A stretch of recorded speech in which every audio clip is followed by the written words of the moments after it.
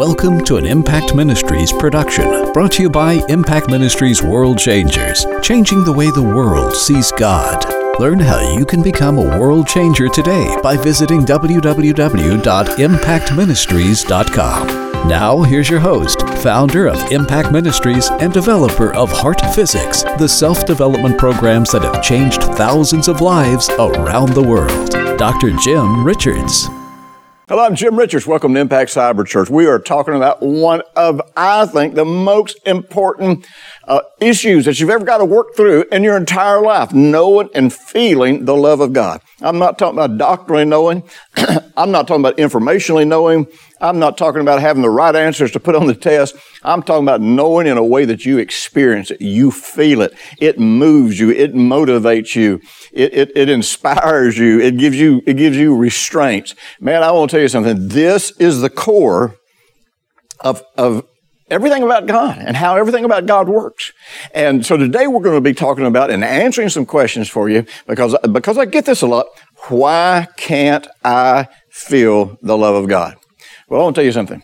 You can, and you can develop your capacity to feel love not only from God, but from people. I'm going to give you some tools to help you do it, so don't go away. I'll be back in just a minute. You know, I've got a great free gift for you this month. It's a message called The Extravagant Love of God. I want to tell you something. I want you to get saturated in how much God loves you, because then you're going to fall in love with Him and your life is going to work the way it's supposed to. All right, here we go. We're talking about knowing and feeling the love of God, and we're going to answer the question, why can't I feel the love of God? You know what? I've had people ask me that question, and you know, it's a completely legitimate question, because this is why God wants to heal your broken heart. Any of you who have ever listened to my series about freedom from emotional debt realize that Jesus began His ministry. The very launching point of His ministry revolved around healing the broken heart. Because you see, a broken heart has this incapacity to trust, or unwillingness to trust, this fear to trust.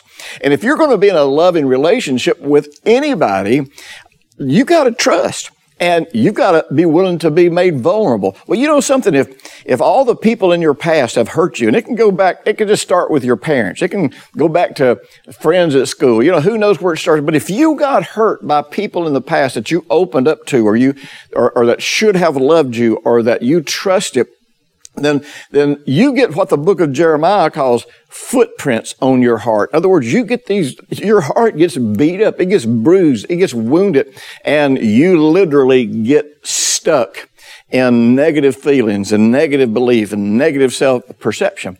And so what happens, it doesn't matter if it's God or if it's the most beautiful person in the world that you want to spend your life with. If you don't get past that, you are going to bring that into this current relationship, whether it's a relationship with God or a relationship with a girlfriend or boyfriend. You're going to bring it into that relationship, and you are going to mess up that relationship because of your inability to give and to receive love. Now, and I've said this, and I'll always say this, you've got to start with just being willing to believe that God loves you the way He says He loves you. And I'll tell you, man, this is where you've got to cut religion out. This is where you've got to cut out everybody other than the people who are supporting the love of God as expressed through the life, the ministry, but specifically through the death, burial, and resurrection of Jesus. Because until you are measuring God's love out that way, until that's the place that you go to look at God's love, then you're just subjectively putting God or judging God by all of your past experiences. You know, love is threatening, and love, like I said, love makes you have to be vulnerable. I think in one of these earlier series, we talked about one of the words that is used, that God uses in describing His relationship with his bride, and we are the bride, is like a tree that has all of the bark peeled off of it, and so it's sort of like being skinned while you're alive. I am making myself completely vulnerable to you. I think that's probably one of the concepts behind the word know when it talks about a man knowing his wife. It's talking about, we are completely naked, but we're going to know each other intimately on some level that could be so threatening. It could be so vulnerable that I don't want to just share this with anybody. Here's who I want to share it with. I only want to share this with someone that I can trust not to hurt me. And I only want to share this with someone that I believe is going to give that kind of love back to me. Now, I'm going to tell you something. If you believe about God what religion has told you your whole life, you'll never trust God that way. You'll never be able to be completely open with God. You'll never be able to own your issues. Today, it's interesting. There's a movement out here that teaches people that Christians never confess their sins. You know something? And I understand where they're coming from doctrinally, but man, relationally, well, number one, that's in the Bible, all the way through the Bible. Every model that we have talks about dealing with our issues and confessing them. It's not talking about groveling. It's not talking about begging. It's owning it. It's saying what it is. And we know this psychologically, but we know this spiritually, and from the Bible first and foremost, you can't get set free from anything you won't own. If you don't call this yours, then you're not using your authority, you're not giving yourself, you're not giving your own heart and your own mind the freedom to deal with it, or even the freedom to let go of it. Why should I let go of this if I don't have to call it mine, if I don't have to own it? And so I'm not trying to get you into some kind of goofy religious stuff, but I'm telling you, I believe a lot of these kinds of doctrines emerge from people who don't want to own their stuff, who don't want to be vulnerable before God, who are afraid. They say they believe in a loving God, but you know what? If you believe in a loving God, you can stand up in God's face, in God's presence, and admit anything about yourself. Now, you may feel bad about it. Your conscience your conscience is going to be conflicted. You may feel embarrassed. You may feel momentary guilt, but you're not afraid of God. You're not afraid that God is going to hurt you. Now, remember, perfect love casts out fear.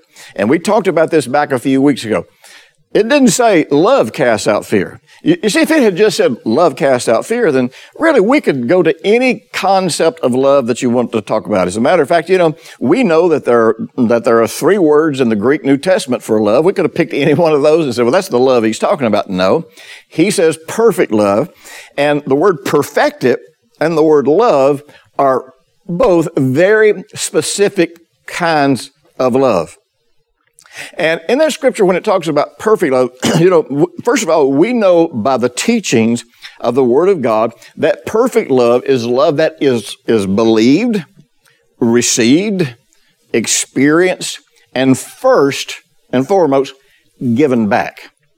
Now, what happens when we experience perfect love, we go through an internal transformation. I mean, we're not even trying to change. We're not even trying to make something different happen. When we experience perfect love, we are going to experience an internal transformation. And I'll tell you, when we experience that internal transformation, we're going to start treating people around us very differently. Hey, listen, let me say this before I forget. If you're watching this on YouTube, be sure right now just to click below to like this video. If you want other people to discover why they're having trouble feeling the love of God, you can help them do it, because the more people that like this, the more people are going to see this. So listen, let me jump back in. I just happened to think about that one time. Just work this in. So we know that perfected love is love that is believed, received, and given back. And we also then know that the fruit of perfected love is personal transformation, which is going to flood into other people's lives. So there's that concept of perfected, but then we also know that word for love, agape, that when Jesus spoke in the original language and he talked about this unique love that God has for people with whom he's going to share his heart, with whom he's going to share his secrets, with whom he's going to teach and instruct and lead like a child and protect and all of these things, We know that that is in the original language, not just the original Greek language, but in the language that Jesus was speaking when he taught about love, we know that that is a love that is expressed only to a person who is willing, capable, desirous of expressing it back. Now, by the way, let me say this. You might not be capable in the beginning. You might desire it. But you know what? If you are willing, you can become capable. See, a lot of people kind of take this attitude of, if I was able, I would be willing. No, that's not the way it works. Internally, when you become willing and trust God, you will become able. And you got to get that straight, because if you're going to wait till you're able to show love back to God before you're going to enter this relationship, you're never going to do it. But the point is that perfected love, not only the concept of it being perfected or completed, but also just the concept of love that Jesus taught, is something that only happens with people who are fully desirous and willing to be that vulnerable, to open themselves up and to express that back to God. Now, that's the kind of love that drives out fear. You see, just having doctrinal information about the love of God without having the experience doesn't drive out fear. And so the person is like, well, you know what? I'm afraid. I've been hurt. People have taken advantage of me. Bad things have happened in my past. I'm telling you, I'm not trusting anybody till they prove themselves to me. Well, God's already proven himself. He sent Jesus to become our sin, to take all the punishment that we would have had to take him, to be separated from God, to die, to go to Hades, to use his faith to be raised from the dead, to conquer the devil, to receive an inheritance, and to share it with us freely. How much more proof do you need than that? And the only place you're going to find that proof is in the Bible. You're not going to find it in some abstract source. You're not going to find it. You're not even really going to find it just because somebody preaches it to you. That's where you got to go in there and say, God, I got to read this for myself. I got to see this for myself, and I'm going to choose to believe it for myself. And I'm going to choose to let you verify this. Don't go away. I'll be right back. We're going much deeper. There is nothing more important for every aspect of your spiritual life, your physical life, your emotional life, than knowing and feeling the love of God. Yes, I said feeling. I'm not talking about just having information, just quoting verses. I'm talking about experiencing a connection with God that you can feel. When you feel the love of God.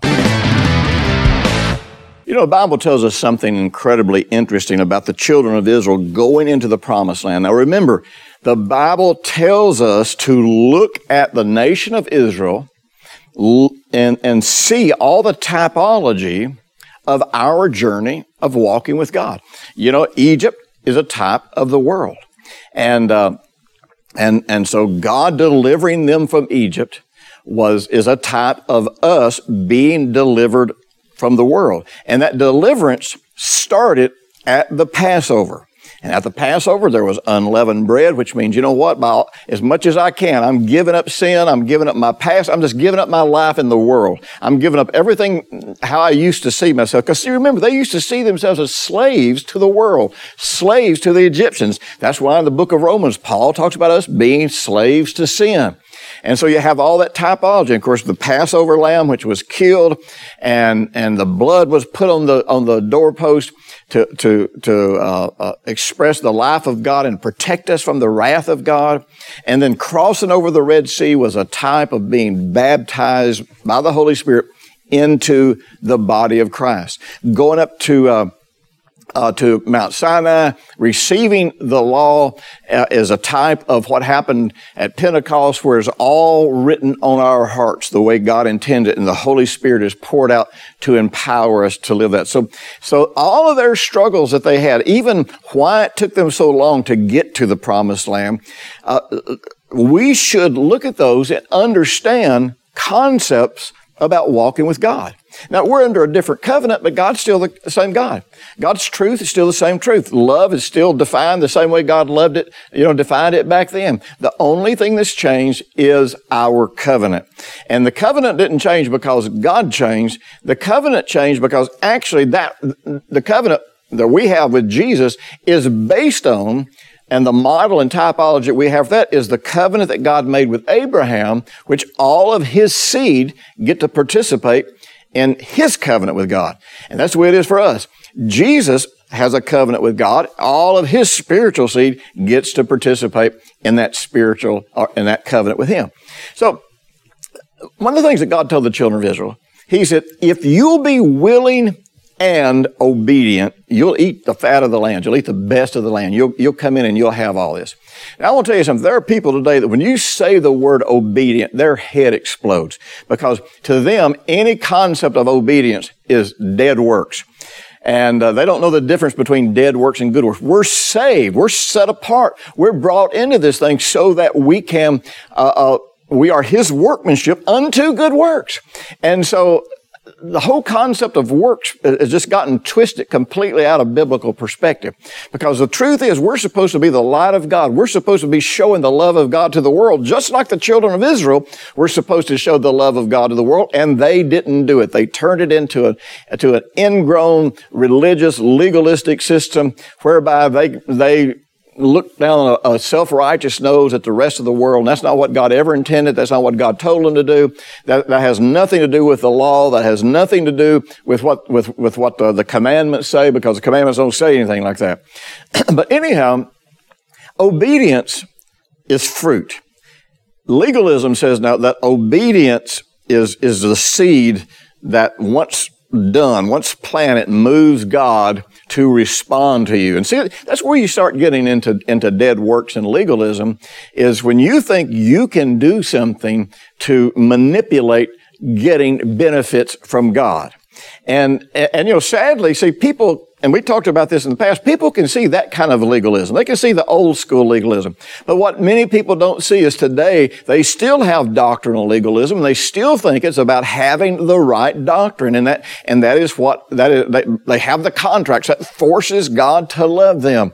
You know something? That is just as legalistic as any of the old stuff that we saw 50 years ago in extreme legalistic Pentecostalism. It's just a nicer looking, different version of legalism. But obedience is not the seed that produces the fruit. Obedience is the path. It's about being yielded to God. It's about trusting God enough that you're going to yield to Him and follow Him on this path, because you believe that this path takes you to the fruit. Now, the seed that grows into the fruit that's going to grow in your life, the seed is the Word of God. It is what God says in His Word and what God speaks in your heart. And yielding to Him and being obedient and walking the path takes me to the place to where all of these benefits that I'm wanting are going to come to me. You know, it's just like the person who and I used to get these letters all the time. You know, I'm looking for the perfect mate.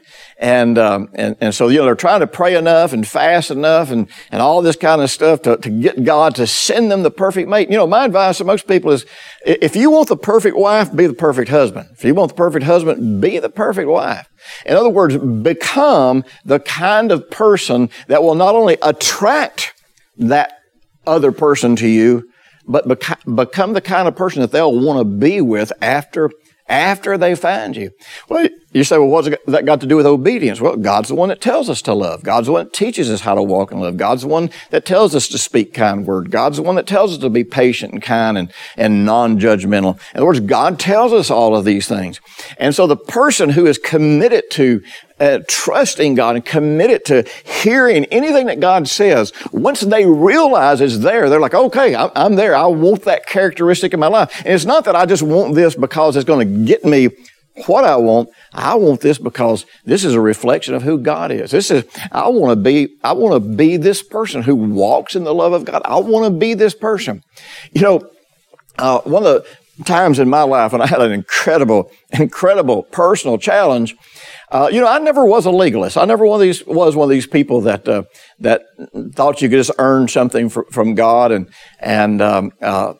You know, years ago, probably almost 40 years ago, me and Rick the guy that does all my video work, we were talking about a message that I preached back then called Trials, Testings, Torments, and Tribulations. And the whole message was about the fact that God didn't do any of that stuff. I've never been into that vein of legalism and a negative God kind of concept. But I can tell you this, through going through Bible college and being around religious people, I got forced into this concept that as a believer, I needed to take a stand on things. It didn't mean I needed to attack everybody, but I just needed to take a stand on what was right and wrong, what was good and evil, and all this kind of stuff. And I'll never forget. After a few years of that, now, again, I didn't get really, really mean. I didn't go after everybody, but I felt like anytime I was put in that position, I needed to take a stand. And that taking a stand was the most important thing, because you got to stand for truth. And I can remember one day as I was reading the Word of God, just reading the Scripture where it says, as much as it is possible, as much as it lies within you, live at peace with every man.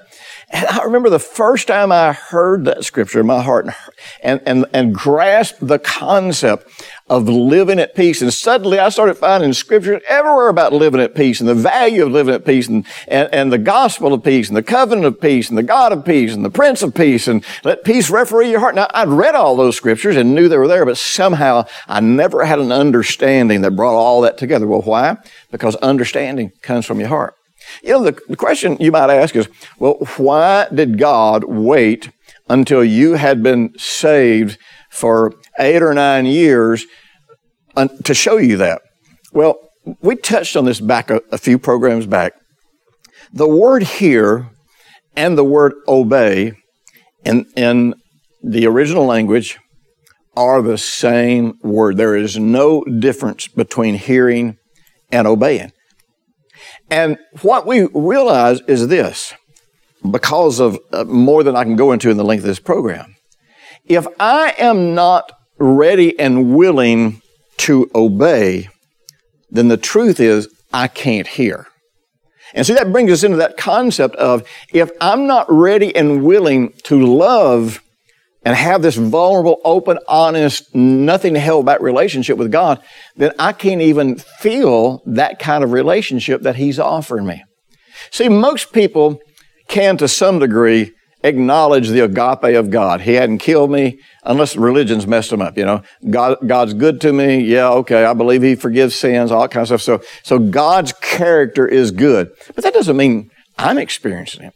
Because, see, I've got to have a heart to experience it. I've got to have a heart to yield to be obedient to God's concepts of love, or the truth is I can't even hear and recognize and feel and sense when He is attempting to show me and express to me those concepts of love.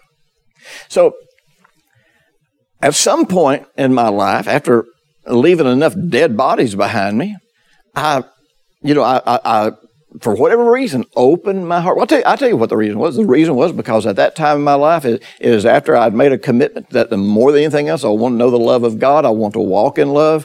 I want to feel love. I want to know God is love. And that's what I want. That's what I wanted my life to be about more than anything else.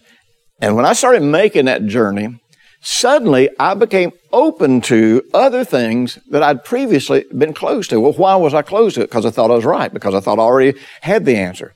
You see, if we're going to make this journey with God, see, you say, well, how can I know I'm going to obey something if I haven't heard it yet? Well, what you're saying is, God, give me the information and let me kind of evaluate and pass a judgment on you and tell you what I think about it before I agree that I'm going to go along with it. No, we're not here to put God on judge. The question is this: am I ready and willing to follow God and to connect with God however He wants to do this? Even though I may not yet know what all that entails, even though I may not yet understand all that involves, am I going to come out of Egypt? Am I going to leave everything else behind?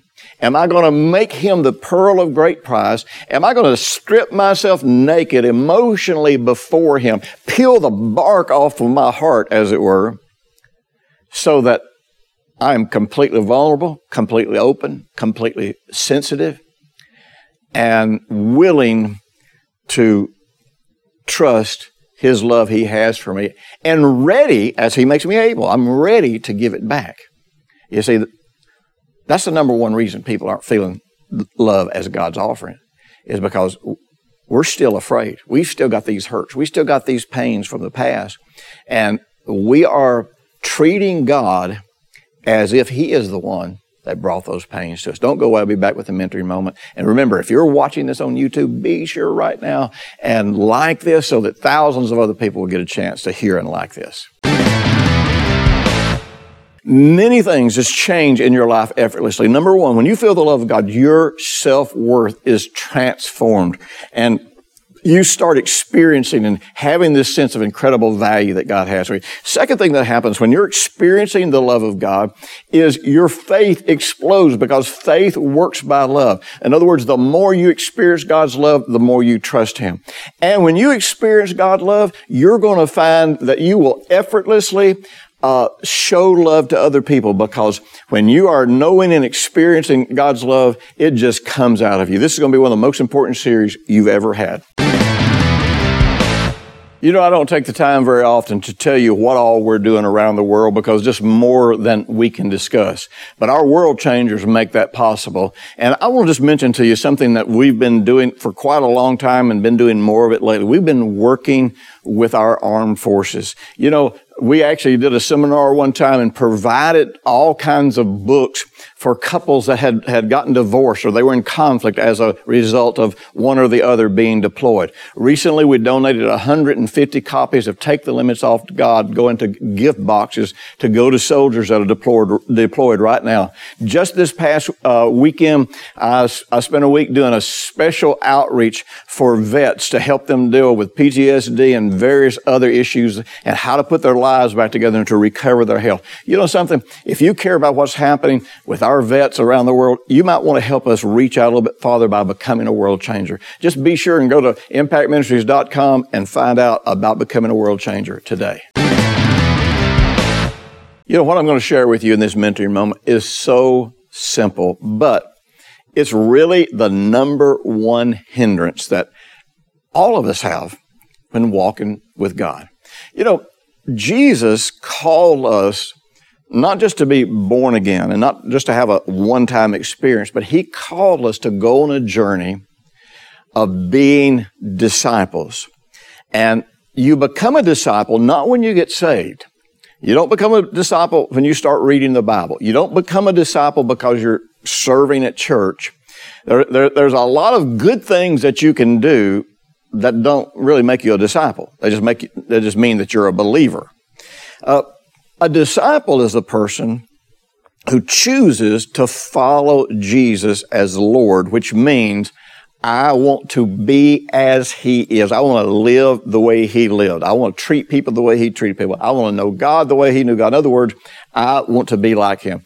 You know, in the world, in Jesus' world, there was this concept that if you were a disciple, you literally believed that when your master walked by and left his footprints in the sand, you literally believed that some of who he was in those footprints. And so in the religious world of those days, they would literally follow their teacher and seek to put their feet down in the very same tracks that they walked in, because they wanted to absorb every aspect of his knowledge and his wisdom, every aspect of who he was, every aspect of how he lived. And that, that's where the saying comes from about walking in another person's path. That's where it's coming from. And so the question is, am I holding back any part of my life from the Lordship of Jesus? Is there any part of my life right now that I consciously know that I'm not ready to let go of this? Well, you know something? The starting place is just saying, I'm willing. And the moment you become willing, you open yourself up to able, and then you open yourself up to everything. Thanks for listening to the weekly Impact Ministries World Changers podcast with Dr. Jim Richards. If you like what you've just heard, we encourage you to share our web address, www.impactministries.com, with friends and colleagues. Be sure to check out the resources section of our website for previous podcasts and our videos. Join us next week for another great message by Dr. Jim Richards.